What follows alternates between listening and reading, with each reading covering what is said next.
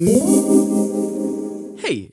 did you know that the podcast you're listening to right now is actually part of a network of podcasts dubbed the Amazing Friends Podcast Network, Ethan Parker Smith? I did, Griffin Sheridan. And did you know that for other great podcasts, comics, and more, you can visit SheridanandSmith.com? No shit. Then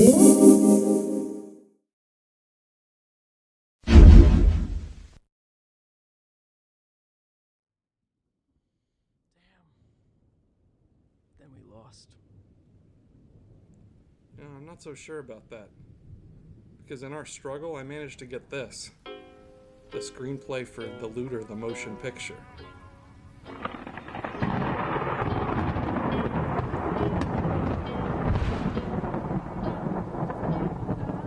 Yeah, I'm gonna take my horse to the old town road. I'm gonna ride till I can't no more. I'm gonna take my horse to the old town road. I'm gonna ride till I can't no more. I got the horses in the back, horse stock is attached. Head is matted black, got the bushes black to match. Riding on a horse, ha, you can whip your Porsche. I've been in the valley, you ain't been up off that porch now. Can't nobody tell me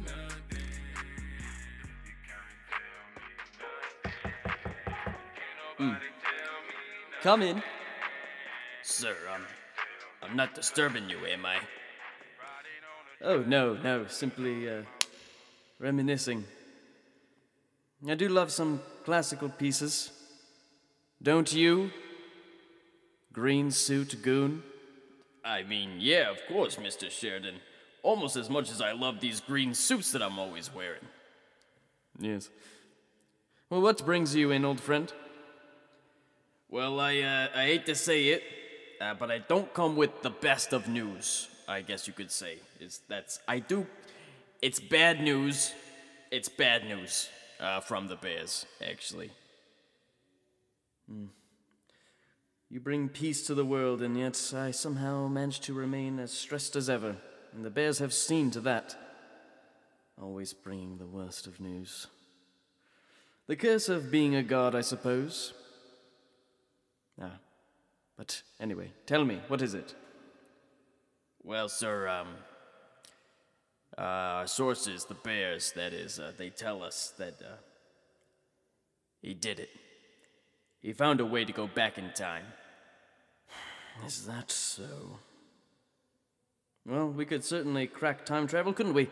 Who can we put on that? Brown Suit Goon? Nah, he's out with COVID. Right, yes, I forgot that's still going. Yeah, it's pretty bad still. Sir, if it isn't too much to ask, why don't you go? I mean, you probably know him best. The man I once knew, the man I wrote Looter, the motion picture with, is no more. Ethan Parker Smith is dead. Only Dr. Podcast intro remains. Ugh, just hearing that name gives me shivers. I mean, that guy is a real creep. That creep, if you ask me, is a grade A creep too. Yes. So, should I leave you to do more of that thinking stuff you like to do, or... No, Green Suit Goon. I think it's time for us to evolve. For you, in particular, I believe. Green Suit Goon, it's time for you to become Green Battle Suit Goon. We're going back in time to stop this madman. Oh, shit! Alright, sir, well, right away. Is there anything else you require of me before I go and get the battle suit, green battle suit? Oh, yes, one last thing. Play that fucking track.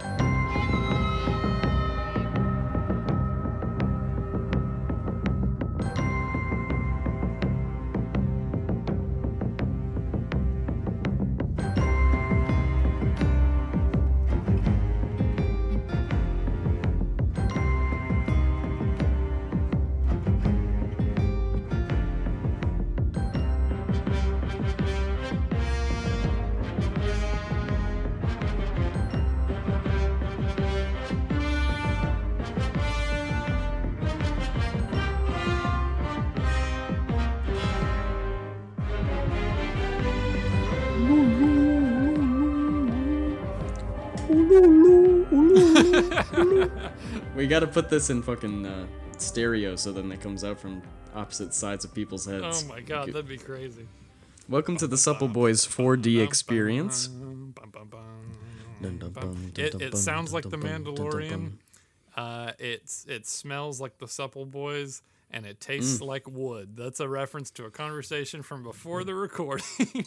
Tastes like wood. Shout out Kavita Master Brew Kombucha and their French oak apple flavor for tasting like I'm just munching down on some bark. Yeah. It's good kind of for ya. crazy. Yeah, fiber. Yeah. Ethan, it's been fucking ages since we recorded a Supple Boys. What have we been up to besides slaving away for the capitalist industry? Making other podcasts. That's one thing. Not many, but Not yeah. many, but some. Wrangling in the two guys that we work for, the legendary comics writers that we work for, working on some comics ourselves, potentially, and taking in some media that we either would or wouldn't suggest to our fans. Whoa, that's a perfect time to tell everybody that this week's episode, after you guys have been waiting a couple of weeks for a new Supple Boys where we dive into all sorts of cool and interesting things, and this week we're giving you a supersized Supple suggestions. That's right, folks. It's going to be an hour and 15 of Ethan and I just saying, so I watched this thing. It's pretty good. Well, I would say that's a loose, supple suggestions, because, some things I may not even really recommend, but I just kind of want to talk about. Yeah. So yeah, this we is got kind one. This is kind of a supple suggestions episode, and it's kind of just a catching up with the boys episode. Oh, yeah. Listen, this is the first of many Griffin finally watches or reads blank Oh my god! episodes, I think. Is it Watchmen, guys? Is it Watchmen? Is that the long-awaited Are we Griffin finally read talking about Watchmen? Watchmen? Spoiler alert. No. Nope, still haven't read Watchmen. I'm working on it. And by working on it, He's I working mean... on learning how to read. That episode will finally be called Griffin Learns How to Read. Griffin finally learns how to read. No. I we would can say kinda... it's a bad choice for your first thing, like your foundations of learning how to read, to be an Alan Moore comic book. I don't know why you're starting there, but so I can work backwards from the deconstruction into the construction. okay, it's a bold Yeah. move. Well, call me General Kenobi because I am a bold one. It was so stupid, but it made me so happy to fucking say that. I don't know. I just love that movie. I'm just a simple man making my way through the galaxy. Whoa, Mandalorian spoilers happening right now. Quick spoilers for Mandalorian, because I'd feel really bad if we spoiled it for somebody that actually cared. We just had a little conversation about the Mandalorian right before we did this recording. It's dope. And, It's so good. Season 2's popping off. I think the episode to episode direction is better in season 2. Yeah, agreed. Yeah. I kind of feel like the sort of flow of the season, overarching stuff of the season, less strong. Maybe it's just because we don't quite have the full picture yet. But honestly, it's kind of like, it wasn't season 2 episode 1. It was chapter, whatever it was, 13, right? It is more of a continuation, and the whole series is more of a... Oh, the overarching thing is crossing over the seasons, right? That Boba Fett tease was fucking from all the way back in season 1. Son of a bitch. Yeah. And they finally delivered, and it was fucking awesome. It was fucking awesome. All right, everybody, I'm saying it right here. The main conversation Ethan and I had before Hop On was that Mace Windu is going to be in The Mandalorian. That's my hot Mace take. Windu That's is my definitely prediction. going to be in The Mandalorian, yeah. And it's going to be sick because him and Boba Fett are going to have... Well, him and Giancarlo Esposito are going to have a sick lightsaber fight. And also, we like to make these episodes timeless, and I really hope that this is one of the ones that ages really poorly, because the Mace Windu was not in The Mandalorian. that would suck so fucking bad. But him and That Boba would Fett are going to have some beef to settle, and it's going to be dope. Yeah, I think so. Yeah. So Mandalorian's pretty good, but you know what else I would say is it's close, but another TV show that I recently watched Wait, did for we the say first who time. we are? I'm Griffin. I'm one of 2 Supple Boys, and that's Ethan. I love We are creative I partners love and that best the friends. introductions to us would come after an extended riff as Boba Fett, like where we're both being Boba Fett. That's the way we do it here on Supple Boys. It's non-linear. It's a non-linear podcast. Anyway, as I was saying, a TV show that I recently Did you finished. watch a TV show? I did. Is it a good one? A whole one. A whole TV show for the first time. And stop me if you've heard this before, Ethan. But Breaking Bad is the best goddamn TV show I've ever fucking seen in my life. Breaking Bad, interesting. Yeah. Yeah, all right. Ethan, we've already chatted about it just a little bit. I had never seen Breaking Bad. Never even not an episode, not more than just like a little clip of dialogue in a Watch Mojo video probably. And then over the course of several months here, I just kind of spaced it out and took my time and savored all 5 seasons of Breaking Bad. And yeah, the people weren't fucking around. They weren't lying about it, turns out. It's one of those things that was like, I heard the hype and I was like, all right, I bet it's pretty good because I'd missed the boat. I didn't watch it in high school. Yeah. And so I'd already heard a whole bunch of stuff about it. I was like, sounds good. Yeah. Maybe I'll watch it. It's got its fans already. It doesn't need me to tap in. But god damn it, am I glad that I did because it's fucking phenomenal. There's not a bad episode in the bunch. There's a couple that are like, yeah, it's fine. Not a whole lot went down, but we got a little bit of stuff in this one. A couple good sequences.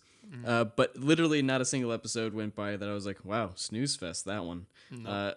It's incredible how consistent the show is, how like constantly gripping it is, how much it's like pulling you in from the fucking jump, and has just one of the most satisfying fucking conclusions to a TV show I think that I've ever seen, and that's probably what makes it kind of stick out so much because so many shows just fumble it right at the end. Because it came about Breaking in the Bad time sticks of it your so Walking hard. Deads and your Game of Throneses and stuff, like the kind of big hyped And you can only watch one of those hyped AMC shows at a time. And I was a Walking Dead fan for a couple of years. And like those That shows shit I are watched. those shows are good, but Breaking Bad is like it is like a kind of like a life-changing work in my opinion. Like Breaking Honestly, Bad is genuinely, yes. I think it's the best TV show of all time, and it might be the best like just solid piece of writing I've ever come across. Like it's just kind of perfect from start to finish, and like having such a perfect ending, like you were saying, solidifies its legacy. It's fucking incredible. It's one of the best things I've ever seen, period. Movies, TV, plays, fuck it. Breaking Bad's one of the best pieces of media storytelling that I've ever fucking consumed. Absolutely. And that's crazy, because I knew it was going to be good. I figured it was going to be good, but I'd only known good as far as some of the good TV shows I'd seen, and this blew every single fucking one of them out of the water. Fuck yeah. I'm glad I'm glad you hadn't been spoiled on it. Yeah, I think I might have known a couple of things. Like, I knew Walt died at the end. Yeah. I was kind of vague on all the details, and I knew that, there was a It'd be cancer bizarre if Walt diagnosis didn't somewhere die in there. at the end. The whole series is about him just walking up to death's door. Yeah. His reaction being in the wake of this cancer diagnosis. What if in the last about to die. episode he found out that... Spoilers for Breaking Bad. What if in the last episode he found out that his blue meth, like he had discovered the cure to cancer? Brutal. That would be how they could have Game of Thrones did, I guess.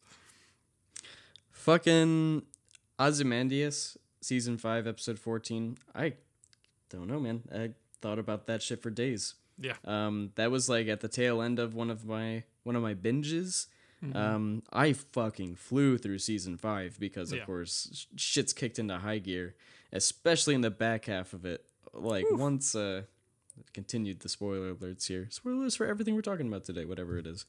When Hank finds out, it's just fucking go, go, go. And those last 8 episodes, I couldn't believe how fucking... It's like 8 or 9 hours of TV and it fucking flew by. It's insane how fast those episodes feel and how quickly everything moves. But without feeling fucking rushed or anything like that. It all feels so natural because of Vince Gilligan's like genius seeding of all these little things, all these dominoes that are going to be knocked down eventually. And as soon as Hank finds out, it's just like, all right, click, and they all just there they go. There it goes. And in that episode, that last one falls, and it's like, son of a bitch. Yeah. Son of a bitch. You gave me things that I didn't even know I didn't want to see. Moments that I didn't think were going to be as fucking heartbreaking as they possibly could be. But that episode is a truly heartbreaking work. Oh, yeah. And can we talk about Bryan Cranston for a second? Hot take, he's pretty good. He's pretty good. One of the best.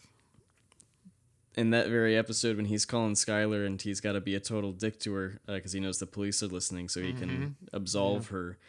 And he's like screaming into the phone, but he's like sobbing on the other end. Son of a bitch. It's too good. It's too good. And it absolutely inspired me to, I don't know, that you see that. And like you said, it's a life-changing work. You're like, I got to make something as good as Breaking Bad one day. I don't think it's ever going to fucking happen, but it could. And I would love to because fuck me. That shit was so goddamn good. It's so good. It's so good. It took me a minute to process it all. Like once I'd wrapped it, I was like, "Oh my god, that!" Like, I've seen it now. Yeah, and that sucks. I'll never be able to see it again. Bummer. Let me tell you, a rewatch like with somebody that hasn't seen it before is so gratifying. Like watching it with my fiance was an incredible experience. Like it's got that kind of secondhand high that you can still get off of it. That's exactly what happened. Everyone's got a Breaking Bad shaman, it feels like, and that's exactly what happened here. One of my roommates had seen it before, and he was like, "Let's watch it." And I'd love to be watching it with my younger brother, but he's on the other side of the state, and I couldn't not tell him about it because I know he's suffering as he's home over the holiday break. So I said, you don't want him to start doing drugs. Yeah. So I said, watch a show about doing a lot of drugs and making a lot of drugs and understand the drug industry and then come on back to school and it'll be great. But Aaron Paul, he's so phenomenal. Good. We talked a little bit about El Giancarlo Camino. Esposito. I liked El Camino a lot. It's people say like it's unnecessary and whatever. I mean everything is unnecessary, but it's a nice extra piece of that story, and it's just good to see more Jesse. Like you didn't get the experience of getting that years after Breaking Bad ended because that's a totally different experience. But I love it. Yeah, it's crazy that it took me this long, I guess, but that's kind of what I'm fucking known for, I guess, is not watching or reading very important shit until everybody else has. But I'm honestly very glad I did not see this in high school for the first time. Not that you certainly didn't enjoy it, obviously, but like, I don't know, being able to like fully process, or at least relatively to a high schooler's sort of mindset, like process everything that's going on in that show right out of the gate. It's fuck me. The experience of like when El Camino, like the preview for it came out, like it didn't feel real. Like seeing Jesse like driving and then you see what happens after that, and then he's like hiding from the cops. Like that was one of the craziest like trailer experiences for me because it had been years and I never thought we would see what happened to him. And it's crazy because that was totally in the realm of possibility because Better Call Saul was already around, but I just never thought we would get it. And then when we finally did, it was amazing. So like, yeah, it's that's such a fun little epilogue to the, like, it really is an epilogue. Like that's the best way to describe it. Cause there's not a whole lot more rising action in it or whatever. It's like an epilogue. It's like an addendum right at the end. Absolutely. Which I think is cool. Yeah, I enjoyed it. I didn't think there was I wasn't blown away by it. Felt like one of the good episodes of Breaking Bad. You like the Fly episode? Some people hate the Fly episode for some stupid Ryan Johnson. Fuck yeah! Of course, that episode's fantastic. It's amazing. That episode is like it uses this sort of comedic bit, which Ryan loves getting some funnies in there. And he uses it to have Walt explore how he got here. Yeah. He takes the whole episode's taken a minute for Walt to literally like stop everything, stop cooking, and try and kill this fly.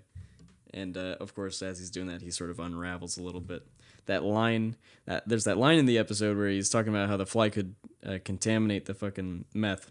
Mm-hmm. And then he says towards the end that they got to get cooking, and Jesse asks, well, what about the contamination? He says, it's all contaminated. Oh. Son of a bitch. That's so good. I feel like the backlash to that episode was at the height of people becoming spoiled on TV, where it was like everything has to be a mind-blowing like character death every episode. Do you know what I mean? Like it was that era. And so like to have this like slowed down, kind of funny, kind of introspective, like bottle episode, people were like, the fuck is this?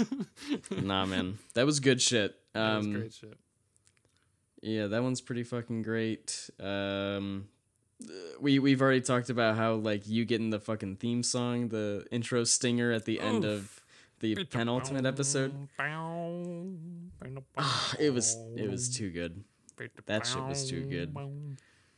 So good.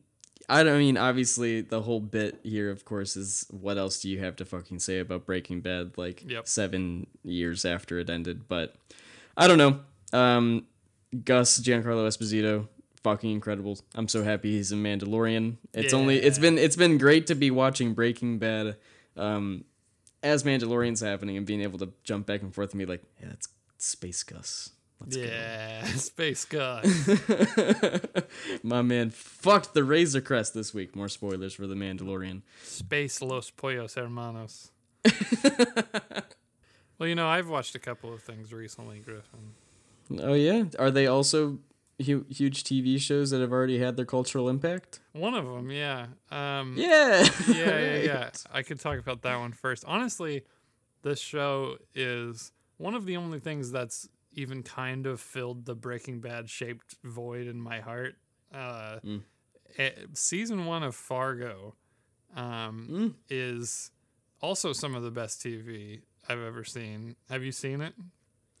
No, but I know everybody says it's fucking great. It's amazing. It's amazing. And season 2 is also amazing, but I never finished season 2. I don't know what exactly happened, but my life just fucking got sidetracked and I never finished season 2, even though it's incredible. And so I've been going back and watching season 2 again.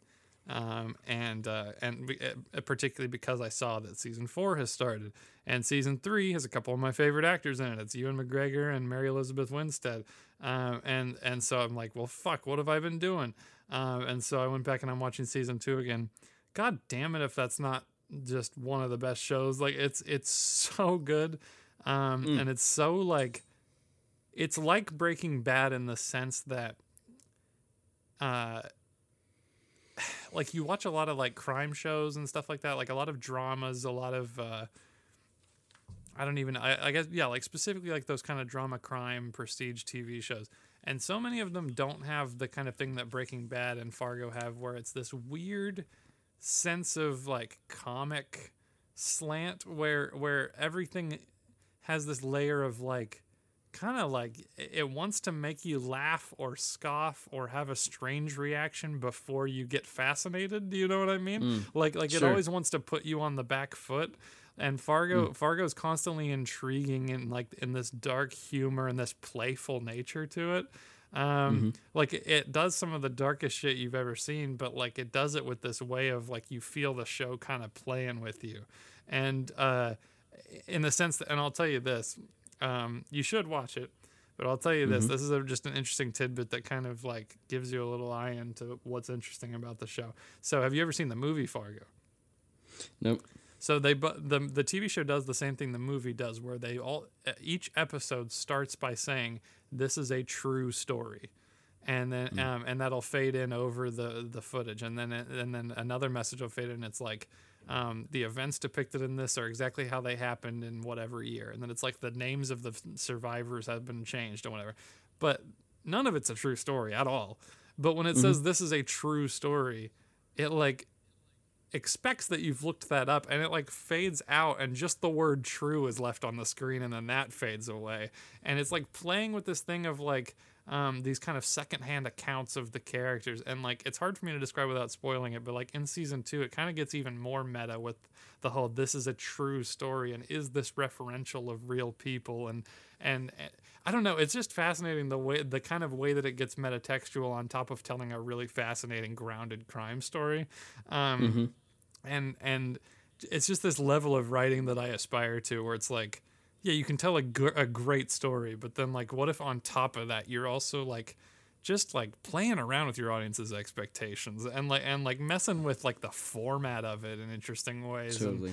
And yeah, it's fascinating. Season 1 has incredible performances by Martin Freeman and Billy Bob Thornton, and then season 2 has so many great actors in it, but not the least of which is someone we're very familiar with as massive Raimi fans.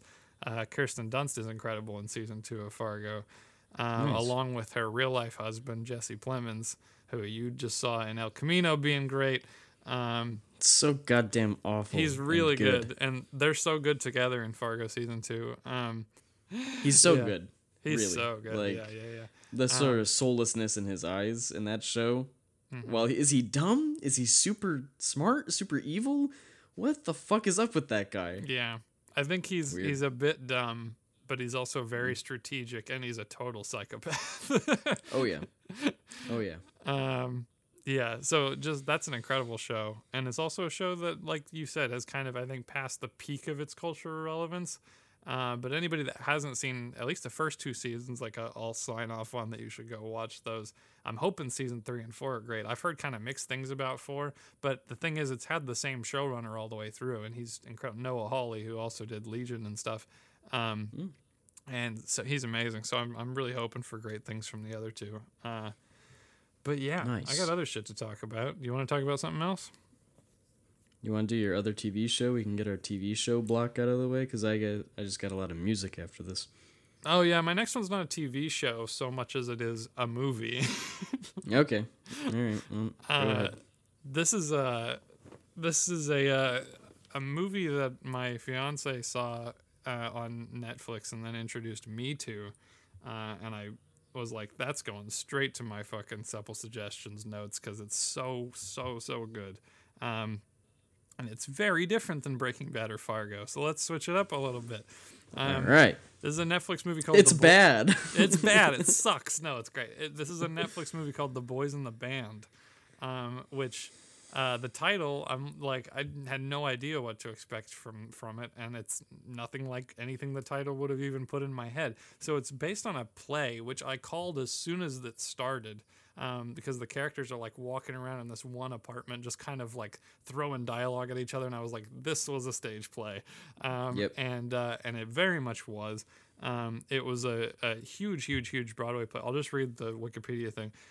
It's a play by Mark Crowley. The play premiered off-Broadway in 1968 and was revived on Broadway for its 50th anniversary in 2018.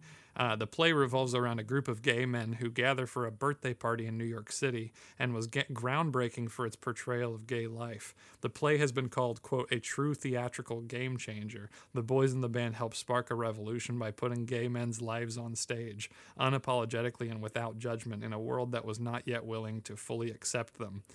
It was adapted into a feature film in 1970, likewise one of the first focusing on the lives of gay men, and readapted as a 2020 feature film with the 50th anniversary Broadway cast, all of whom are out gay actors. So like just this year there was this huge Broadway revival of it, and then those actors then did the Netflix movie, which was and there's like this quick little like 30-minute documentary on Netflix that kind of shows you all this stuff. But it's got an incredible cast, not all of whom are like huge names necessarily, but like I recognize most of their faces. But the 2 big names in it are Jim Parsons is the main character, and of course everybody knows Jim Parsons from The Big Bang Theory, but don't hold that against him. Yep. It was crazy watching him in this because like he is acting his ass off in this thing, and it was just so funny because I was like, it's great to see him doing something that he gets to be good in, because he is great, and The Big Bang Theory doesn't do him justice.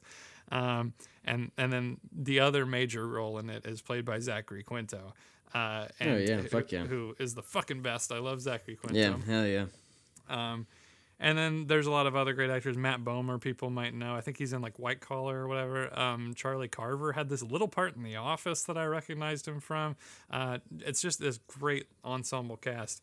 And it's just an incredible thing to watch. And like it might like take a minute to settle on you when you start it, because you like it very much does feel like a stage play.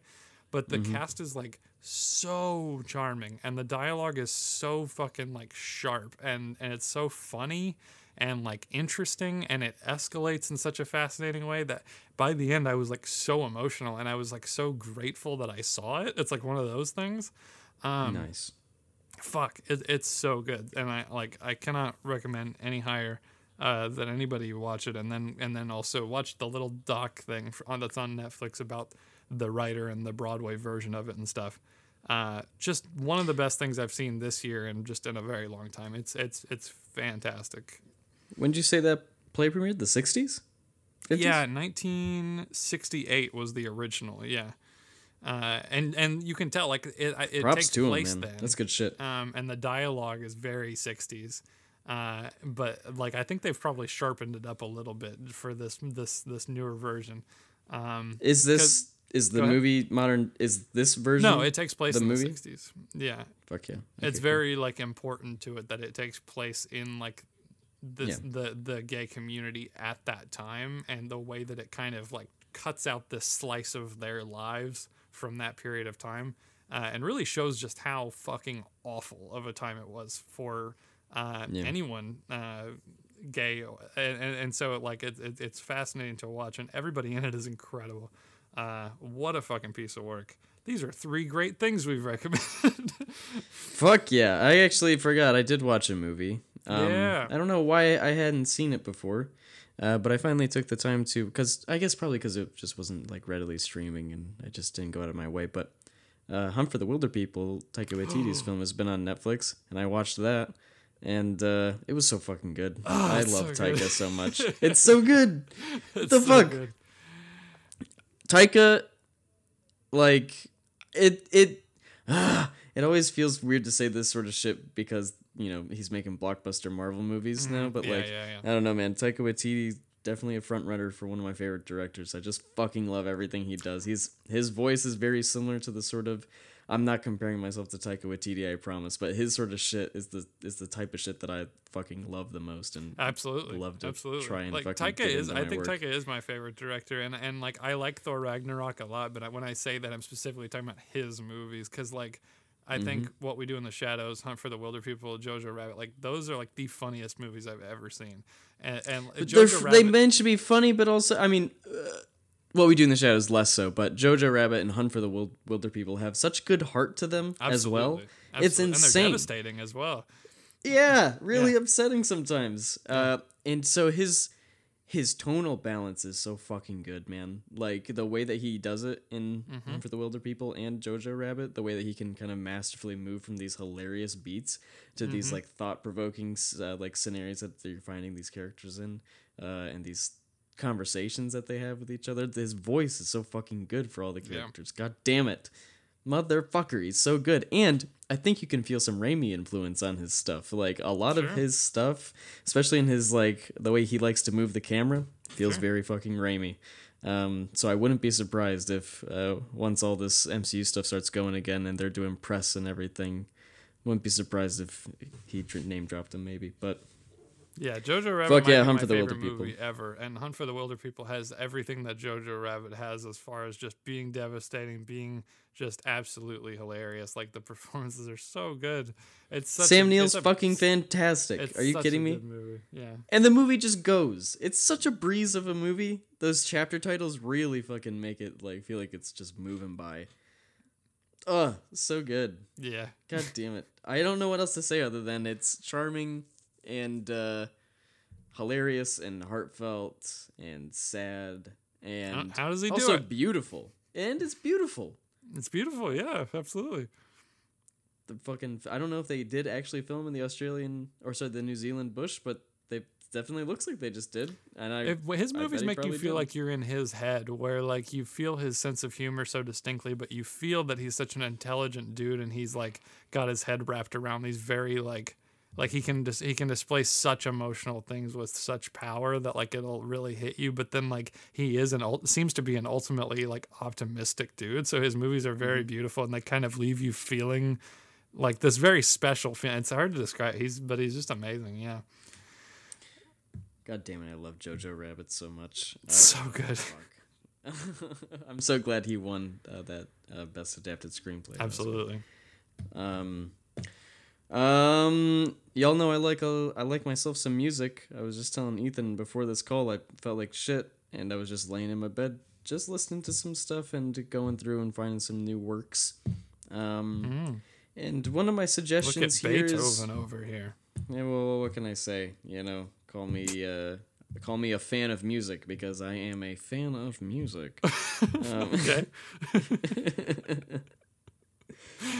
There's a group called Okie Dokie, and I've they heard of put them. out their fourth album, Once Upon One Time, last month, or it's December now, Griffin. Sometime in October, I believe it was. And that's just a fun album. I really like their sound. They got a kind of some funky sort of vocals going on in there. And it's just the whole vibe of it is kind of right up my alley. And Once Upon One Time had just a shit ton of bangers on there. Dreamers and Throw Me a Bone. These are all classic songs that you know and love, Ethan. It's just, I don't know what else to say. It's my ability to discuss music is not as strong as my ability to discuss more visual Same, forms. yeah. But yeah, I think that was a rump. I can go through and go with just straight into my other one, which was I always want an opportunity to become more musically educated. me Because too. I often feel embarrassed talking about music because I know so little about it. Like I know what I like and don't like, obviously, but I'm just so like I'll watch like a music reviewer on YouTube, like Needle Drop, and I'm like, it feels like it's not my world, and I want it to be, but I don't know how to. It just feels so vast that it's like hard to tap into. Well, there's something about it that's like because obviously you have to look into it. You got to study it. That's the only way you're really going to learn how to take part in the discourse and music more so than visual arts. I think is like learning another language, and so to be able to, I think succinctly and wisely discuss music and not sound like a fucking idiot. You really got to understand sort of all facets of it, and that takes a lot of fucking work, I feel like. So music theory, a little outside my fucking wheelhouse, but I agree completely. I would love to learn more. Going into though immediately this next little suggestion, guys, why the fuck did it we kind of collectively just pass over Childish Gambino's last album? I feel like I didn't. I do feel like people slept on it. Yeah.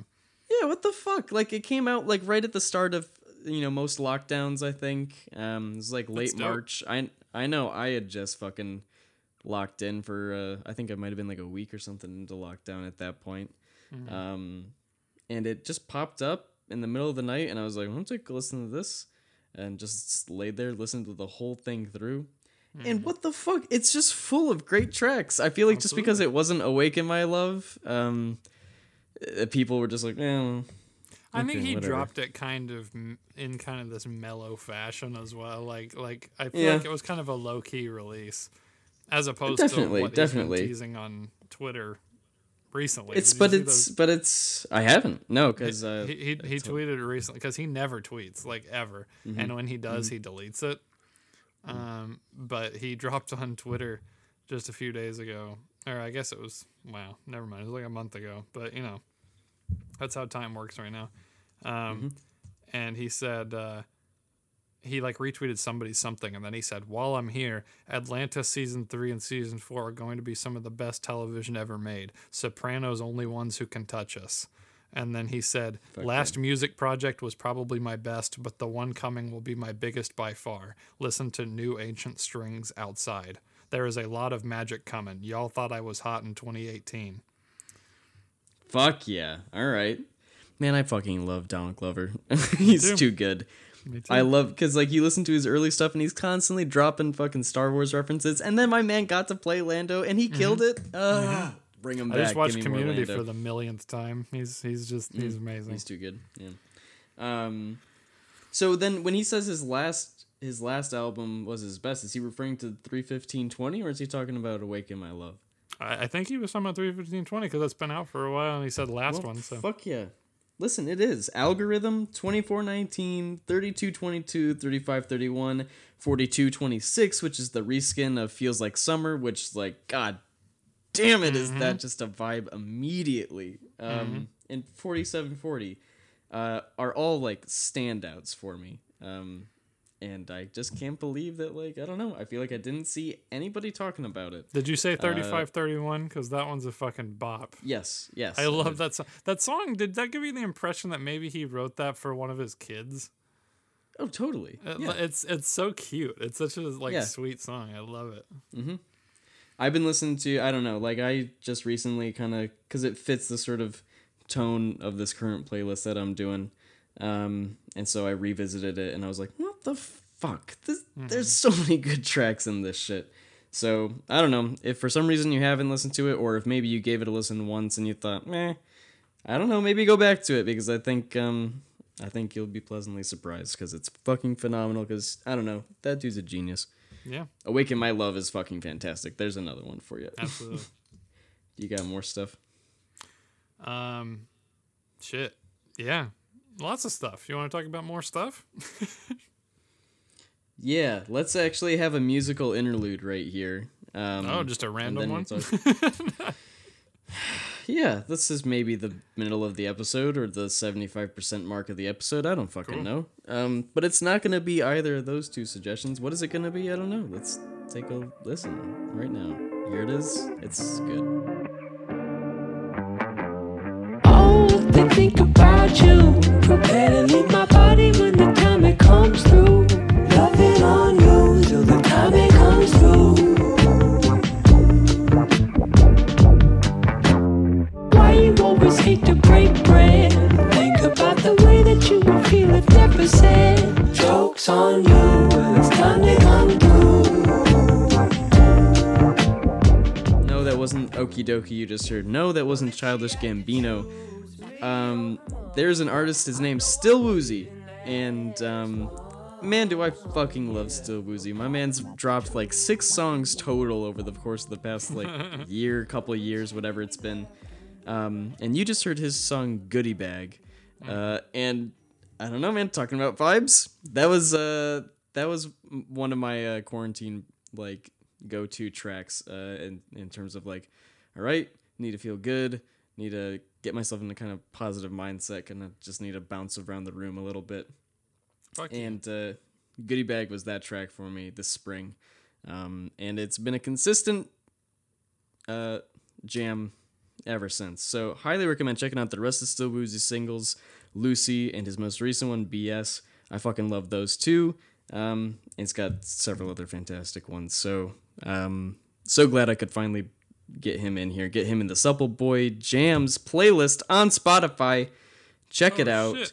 It's growing. It's getting so good. I love popping it on every once in a while because you'll be listening to a track that Ethan picked and he's got his own vibe, and then one of my tracks comes in and it's great, and then Star Wars is playing suddenly, and then I don't know, then there's a song where someone's singing my name, and it's so fucking good. Still Woozy, Goodie Bag. I said that Taika's films are like getting into Taika's head. The Supple Jams playlist is like getting in our heads. Yeah.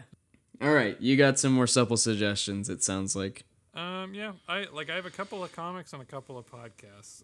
Comics wise, real quick, my favorite stuff that's come out recently has been mostly Jeff Lemire's Black Hammer stuff. He his main holdover once the main Black Hammer series ended was the series Skulldigger and Skeleton Boy, which is pretty disconnected from the main Black Hammer series, but it's so good. It's just kind of this grim take on kind of a Batman and Robin situation. And it's so fun and so great.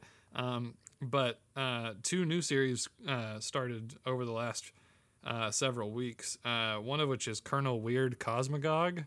And holy Sounds shit, weird, if it's not like Cosmagog. one of the best entries into the fucking Black Hammer universe. He keeps doing it. And like, it's really fun because Colonel Weird is this character in Black Hammer where he's this like Adam Strange kind of guy, like an old timey like space adventurer, but he's like old as fuck, and he clearly got fucked up from his space adventures, so he's like crazy, and he's always muttering shit that doesn't make any sense at first, and then you find out later it did make sense because he's experiencing like all of time at once. And So fucking good. And so like That's so sometimes fucking you'll good. see him like foreshadow stuff, and in this book it's from his perspective, and so the book is that you're experiencing his childhood and teenage years and adulthood and then old manhood all at once, so you're bouncing between the different eras of his life, and it's so good. it's real cool, man. It's a real, like, obviously Jeff Lemire is great, and I've always sang his praises. The art is by Tyler Crook, and he makes the book look absolutely gorgeous. And then as if that- go ahead. I've read it was a bummer I didn't get to be on the book club episode talking about Black Hammer. I've read the first 2 volumes, and Yes. fuck, it's It's good. awesome. Literally every Black Hammer comic is amazing, and it's just such like a perfect like little superhero universe with all these different facets and stuff that just keep growing and growing. And then, as if all that wasn't enough, there's another series that just had its first issue come out about Barbalian, called Barbalian Red Planet. And this one, the story is by Jeff Lemire and Tate Brombal, and then the script is actually by Tate Brombal, and then the art is by Gabriel Hernandez Walta. It's also fucking great, and it's, similarly to the Boys in the Band thing that I recommended a little bit ago. This thing takes place, I don't know what exactly year it takes place, and I don't know if it says the specific year, but it's like during the AIDS epidemic and stuff, and so like you're seeing that past, and you're seeing it through the lens of Barbalian, because of course like he is a gay character, and like he deals with a lot of like religious like shame and stuff, and so it's just like really cool and fun to. I mean, obviously it's not a fun issue, but it's like it's such a fun character, and so to see all of that heavy shit through that lens is really cool. Fuck, Black Hammer's awesome. I love that. Batman Catwoman #1 came out this week. Tom King's done a lot of Batman, and Yes, then he he has. got off, and he was gone for a bit. And Batman Catwoman seems to be kind of the wrap up to everything he was trying to do in Batman, and it is a really fun start to a story. Brings back the Phantasm from the animated series. Yeah, yeah, he's been teasing that for ages, and that's been super interesting to me. I haven't read, if any, not much of his Batman run. I do think I read the beginning of it. It's worth it getting into, yeah. Like, you'll breeze through it. His books are so breezy. Yeah. I want to keep reading Strange Adventures. I've been, I was slacking after issue 1 because then there was the publishing stall and everything, and I wasn't even sure what was going on. But, Right. yeah, he's been teasing Phantasm forever. I've been just seeing it on Twitter. And that's so interesting to me. I fucking love that. It's His dope, Mask of the yeah. Phantasm is, fuck yeah, so good. It's dope. His artist he's working with on there, Clay Mann. Fuck, one of the best in the biz. He's so good. Too good. Too fucking good. Um, I love seeing his stuff on Twitter. Yeah, obligatory mention of Donnie and Ryan stuff. King in Black. We talk about it a lot on Stegman and His Amazing Friends, but Okay. it's Okay, masterpiece. guys, no, fucking seriously though. Like, It is. Away from the Boys, I can't fucking believe it. They, like, we knew it was gonna be big, yeah, but fuck me. yeah, Even we didn't understand. We were like, oh shit. After we read issue 1, it was just like, God, guys, you weren't fucking around. Yeah. This is one for the fucking books, man. those guys just hauled off and just made one of the best Marvel events ever. It's crazy. How do they do it? It's an amazing How do they time do for it? comics, and a lot of that is due to our comics dads, and I'm very proud to be in association with those boys. Donnie's doing a lot of other great stuff, of course. His Thor is popping off. Are you caught up? I haven't started Prey yet.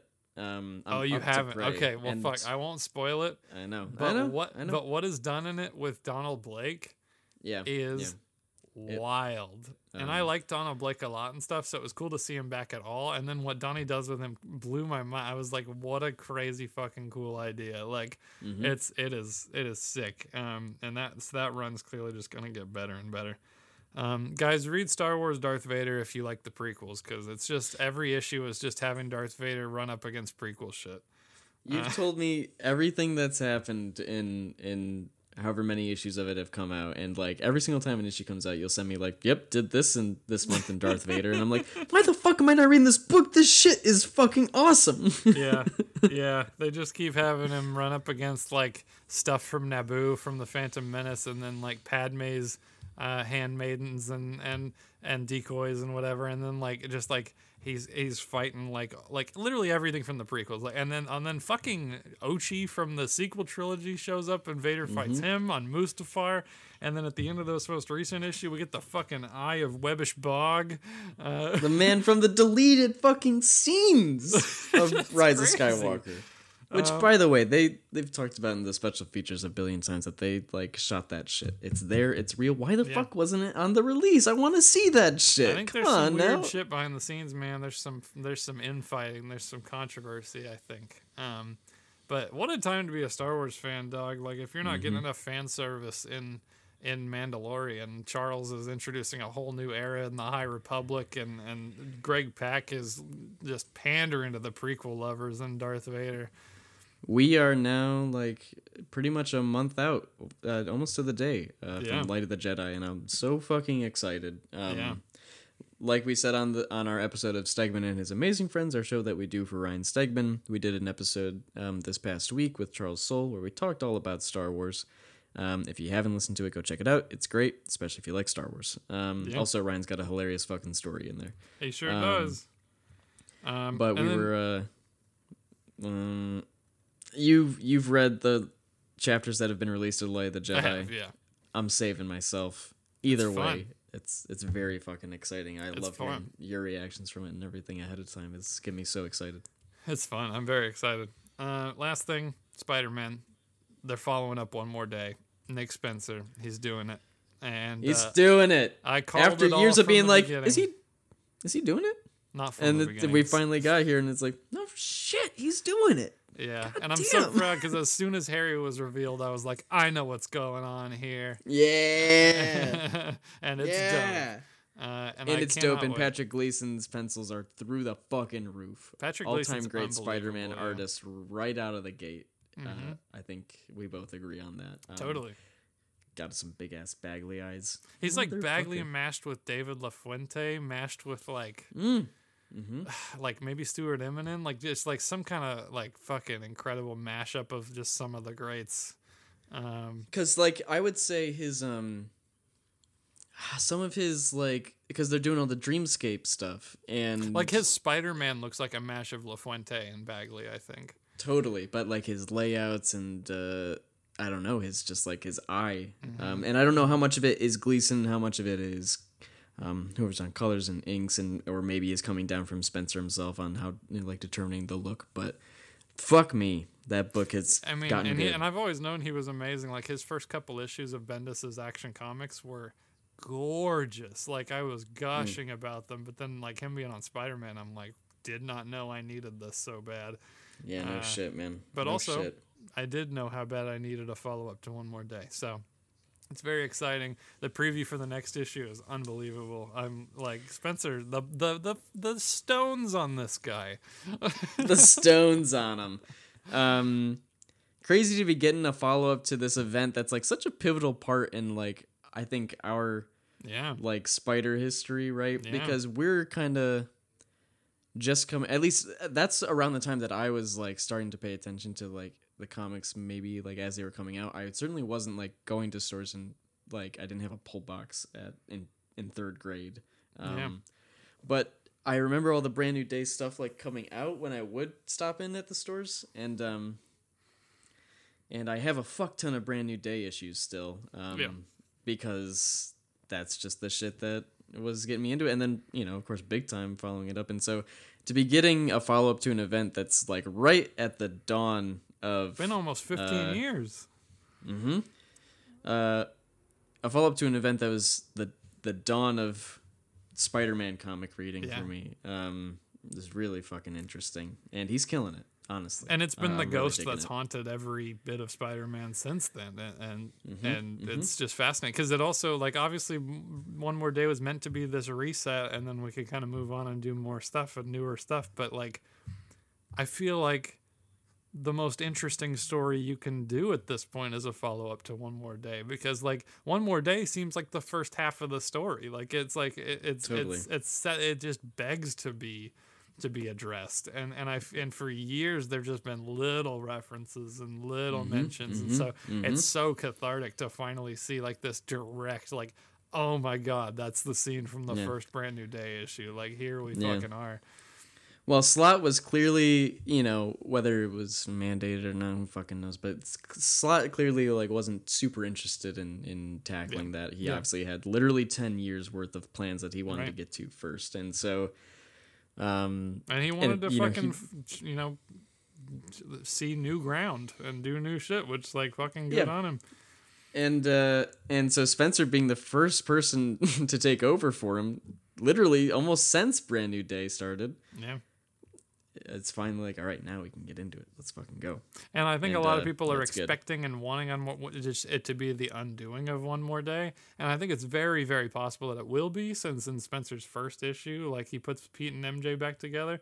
But it could be something much different than that. But what's so exciting is just that, like, we're doing it. Like we're addressing it. It's here. We're following it up. So good shit. I'm excited. So fucking dope. And talking about Spider-Man, I like Spider-Man. My roommate just earlier this week, last week, fuck it.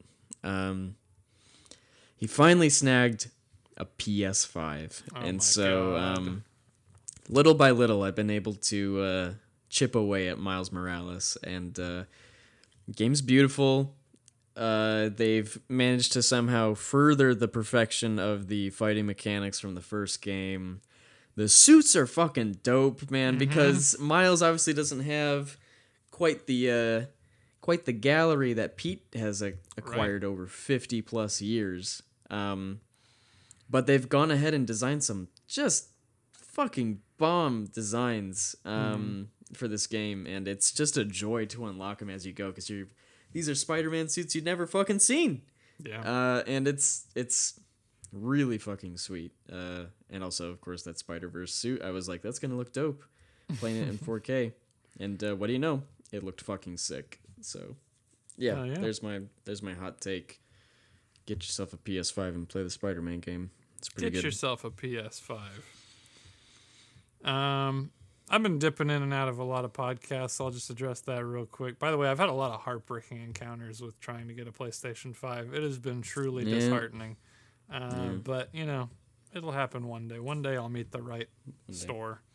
And it'll happen for me. It'll all just fall into place, Yeah. Listen, I've been listening to a lot of Pod Save America because there's a lot going on in the country right now, and Pod Save America is a good show. And if you like politics, you're probably already into it. I listen to it literally every episode as soon as it comes out at work. And their network, Crooked Media, has a really great news show that I really like called What a Day. That is just like a really nice, breezy, like 20-minute news show that comes out every morning. And so that, in conjunction with a little bit of CNN, a little bit of Philip DeFranco on YouTube. It's great shit. It's a nice way to start your morning. Make sure you know all your shit. Those have been really, really nice. I really like Mission Log. I've been sprinkling in a lot of Mission Log because I don't know how I became the world's biggest Star Trek fan, but it's happened. And I'm just constantly watching Star Trek. And Mission Log is a really nice companion to it. That's from like the Nerdist network, I think. And they're really great over there. They're really like, I like the way they break shit down, because like they give you so much behind the scenes info, and then they talk about like the messages and meanings of everything, rather than being like super lore heavy. Like they get into like, what is the intent of this? What does it mean? What are the themes and shit? So it's kind of like very much from a story perspective for each episode. And it's also not a very like nerdy podcast. Do you know what I mean? Like, it's not like a show where it's like you and me like gushing about shit. They stay really professional, and they like. All right, that's the other way to do it. Yeah, it's interesting, and it's good for a show like Star Trek, because Starfleet demands professionalism.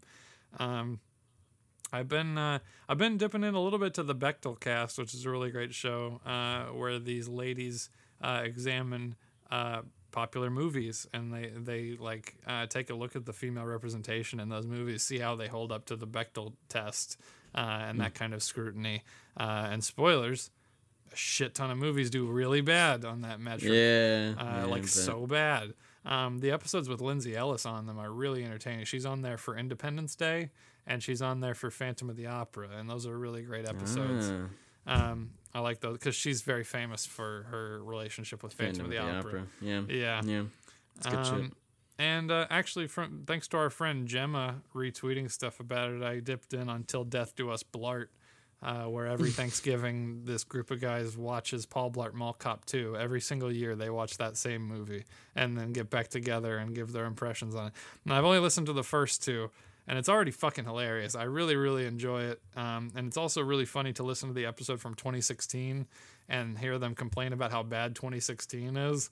And they're like talking about like how there were some celebrity deaths in 2016.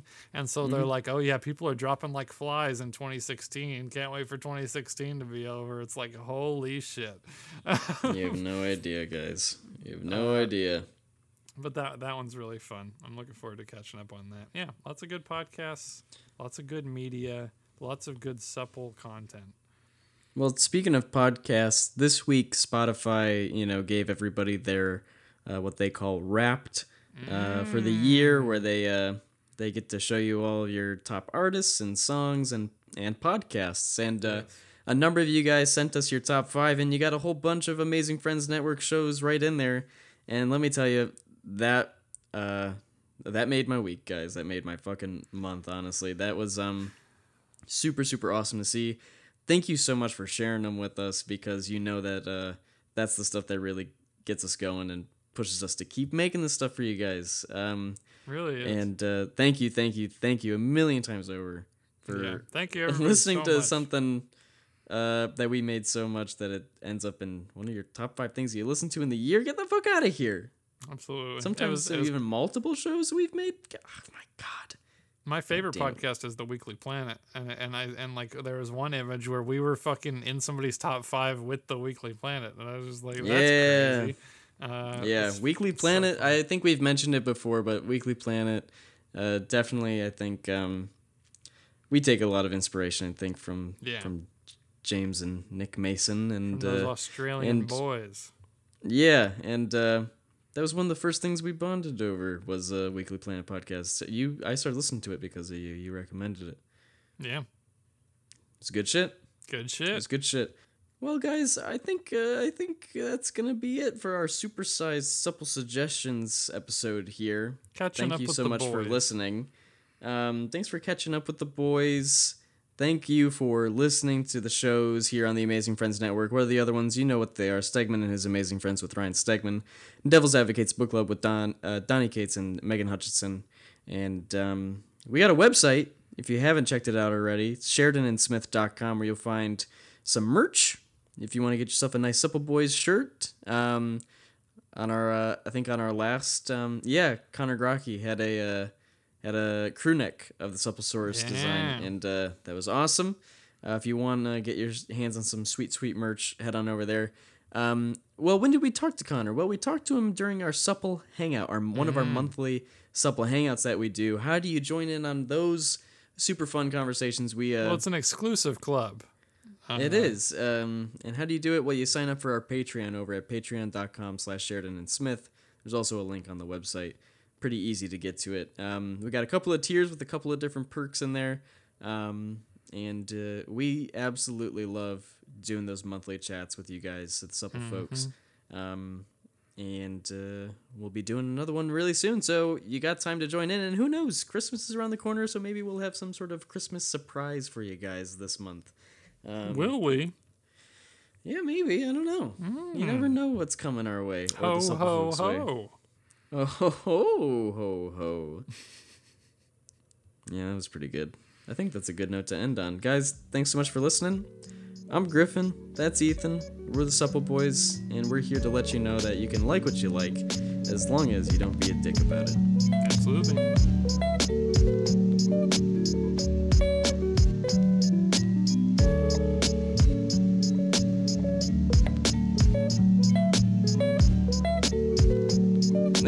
I'm gonna say this just so that you can edit it back before we said all this. Quick spoilers for Mandalorian, because I'd feel really bad if we spoiled it for somebody that actually cared. I fucking said spoilers, right? No, I know, but we said that after I said the Boba Fett line, so I'm saying slip this back before that. I'll have Tamar Morrison record a spoiler warning for us. Yeah, that sounds really good. Yeah. Hey, Supple folks. Just saying, watch out, there's Mandalorian spoilers right up ahead there. I'm just a simple man trying not to spoil the Mandalorian. I'm just a simple man trying to, I'm walking around, I'm trying to say anything but the fact that Boba Fett's pretty fucking sick in this episode of Mandalorian. He's got like a cool staff that he busts open some stormtroopers' helmets with. He busts open a whole bunch of stormtroopers' helmets and you're like, well, goddamn. That's it, huh? He's a pretty badass dude after Return of the Jedi. But then you still get classic Boba Fett stuff. He puts on the armor and you're like, shit. And he blows up a couple of fucking buggers and it's fucking sick, mate. But maybe it's not exactly how he meant to do it. So you're like, he's still a bit of a goose, isn't he? He's still kind of got a little bit of that in him. Yeah. I love a little continuity.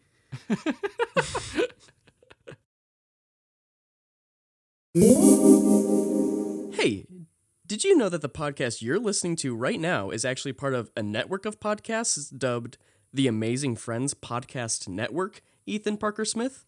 I did, Griffin Sheridan. And did you know that for other great podcasts, comics, and more, you can visit SheridanandSmith.com? Huh. No shit.